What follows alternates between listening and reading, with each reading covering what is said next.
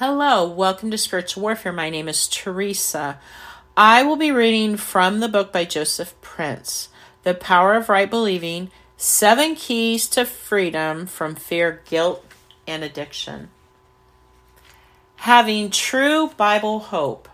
After Jehoshaphat had gathered all of Judah to him, he stood before the people in the house of the Lord and prayed, O Lord God of our fathers, are you not the God in heaven?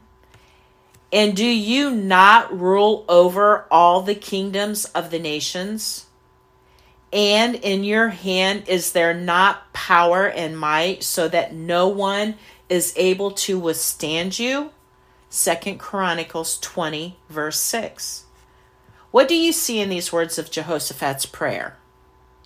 Instead of rehashing his fears to the Lord about how overpowered by their enemies their small tribe was, Jehoshaphat centered his prayer and thoughts on just how big and powerful his God truly is. He proclaimed boldly that no one is able to withstand the Lord. No one, not even the mighty warriors of Moab. Amen.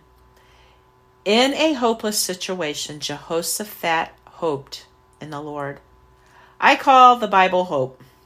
Hope is a beautiful word in the Bible. Hope in the New Testament is the Greek word for elpis, which is defined as a favorable and confident expectation or a happy anticipation of good. This means that when you hope in the Lord, there is a joy in your countenance. Simply put, a smile on your face.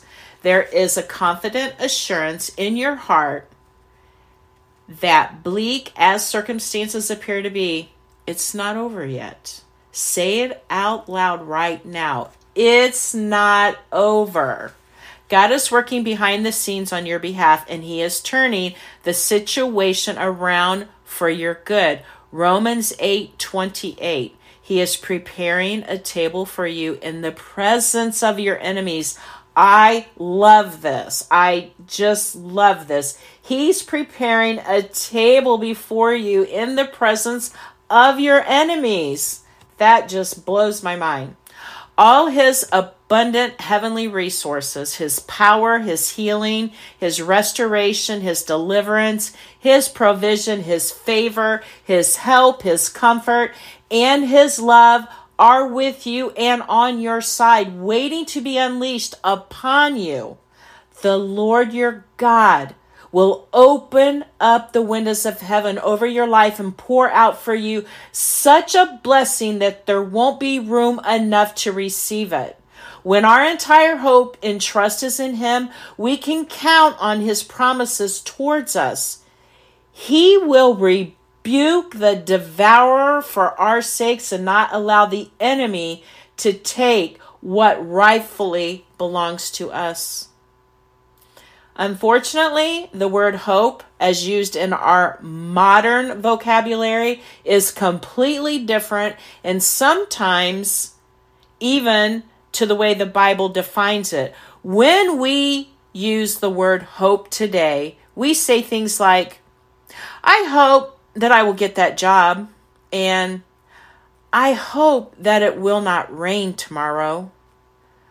Our use of the word connotes uncertainty, doubt. Many times we even use the word hope in a negative sense as if expecting the worst.